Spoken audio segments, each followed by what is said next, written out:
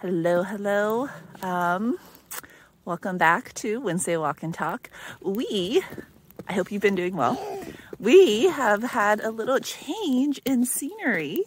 Opal's with me again. I know it's been a couple weeks since I've actually been out and being able to do some walking and talking, but we have snow on the mountain, as you can see.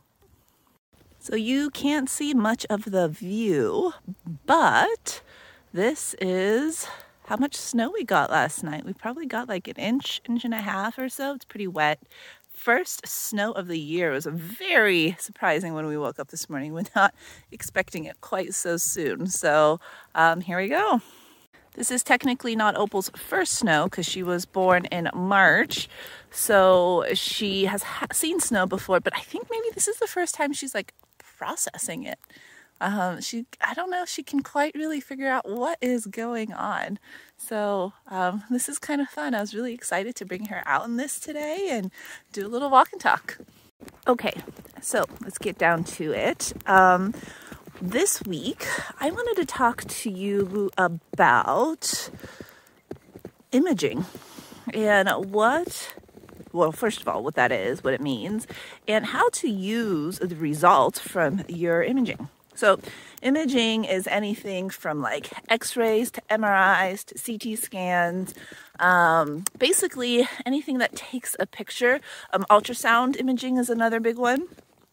It's basically anything that takes a picture of an affected area. So it's pretty cool technology. I mean, you get to see your insides without cutting you open. And with things like ultrasound imaging, you actually can see how certain muscles or tendons are moving while you're moving, which is pretty cool.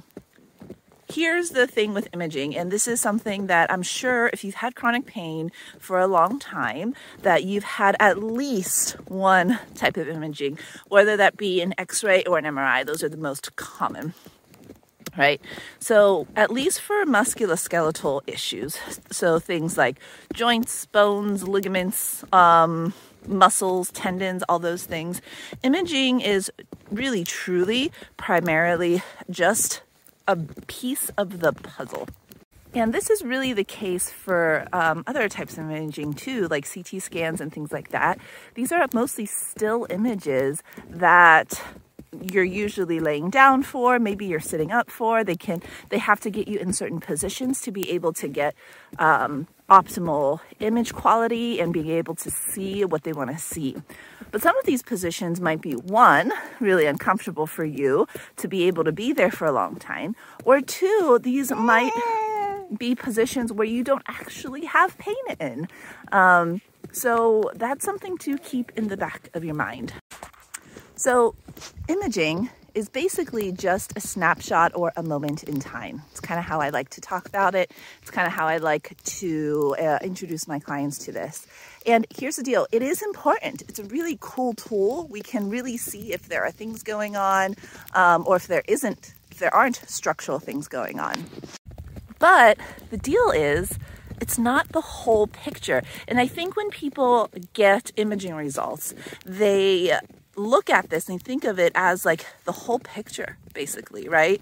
And that's just not the case. And if you take your imaging results and either get very discouraged because there's nothing wrong on the imaging results, or you get very scared or fearful or anxious because there are a lot of things wrong on the imaging results, even in places where you didn't think you had pain in, just take a step back and remember this is simply just a snapshot in time. And here's the secret with imaging. If you've had positive imaging results, and by positive, I mean anything that's, away from the norm, just remember these results are normally read, the reports are normally written by doctors who don't know anything about you or your history. Their job solely is to interpret the image. Their job is not to put the image together with your symptoms. So I get a lot of people who get really frustrated when they come in and they say, I've had an MRI and there's this, and this wrong with me. It sounds horrible. There's like degenerative discs, there's bulging discs, there's maybe even herniated discs, there's just stenosis, slippage, whatever. But my doctor told me there's nothing wrong. Obviously, there's things wrong. But remember, if you're going off the report, the typewritten report itself, it is from somebody who's never met you, potentially not read your history, and their main job is just to interpret the image. Your job of your doctor or your primary care physician, and even potentially your physical therapist or what have you, they're supposed to put the big picture together. So, for instance, if you have had back pain on your right side for a very, very long time, and that's your chronic pain area, but then you go get imaging and you actually have bulging discs on your left side, what's the deal there? Are those discs a part of the problem? Are they causing your pain? Honestly, I can't give you that answer. But that is something to talk to your physician about and talk to your physical therapist about. Many times you will have positive imaging results that actually have nothing to do with your pain. So why is that, you might be asking? Like, what's the point of imaging then? Well, imaging really is, first of all, to make sure that we are crossing all our T's, dotting all our I's, making sure there's nothing, really bad going on that does need surgery, right? But if your symptoms do not match up with your image, just remember, most people are going to have positive imaging results.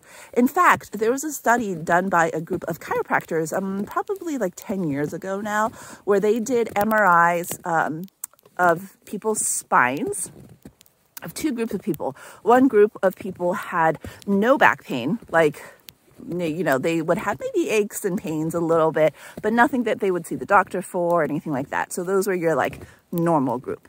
And then they did imaging studies on people with chronic low back pain. And guess what? The results are that the amount of positive incidences of issues with those MRIs were equal in both groups. I know, Opal, it's surprising. I was surprised too. I know.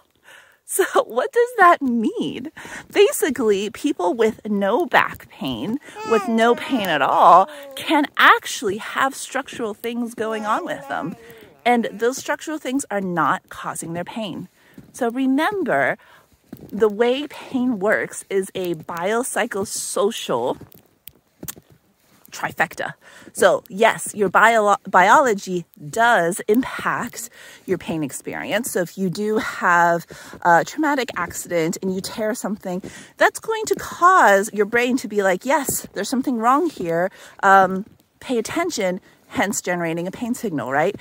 But if you had chronic pain for a long time and you had a traumatic accident, maybe 5-10 years ago, and that pain has lingered, flares up randomly, it doesn't really follow any movement pattern or anything like that, that pain might not have as much contribution from the biological side. But that pain might have a little bit more of a contribution on the psychological, emotional health, well-being, your impression of the pain, your impression of how that injury affected you in your life, and maybe some emotional and mental things that you have to work through to help yourself move on from that accident and then from the pain. So, the moral of the story here is that imaging is great. I never discourage people from getting imaging. And some people, they need it, even though they're like, I don't think there's anything wrong, but they need it for almost like a mental closure. Like, I just want to make sure that there's nothing wrong. In that case, if your insurance covers it and your doctor orders it, 100% go for it, right? But just remember, take everything with a grain of salt, or take those imaging results with a grain of salt. If there's nothing wrong, that doesn't mean your pain isn't real, okay? If there is something wrong, That doesn't mean that what is wrong on imaging results 100% correlates with the amount or location or type of pain that you've been experiencing. Remember, it is just one piece of the puzzle. So I hope this helps clear up some thoughts and feelings that you might have about getting imaging, or understanding what imaging is and how you can really use imaging as a tool for yourself along your healing journey. Thank you again for coming to another installment of Wednesday Walk and Talk. I hope you have a fabulous rest of your day and week until next Wednesday when we meet again. And Opal is absolutely transfixed by the snow. She is quite bundled up underneath, but I didn't throw a hat on her. So next time we'll have to put a hat on her. Great. Have a fantastic week. We'll see you next time. Bye.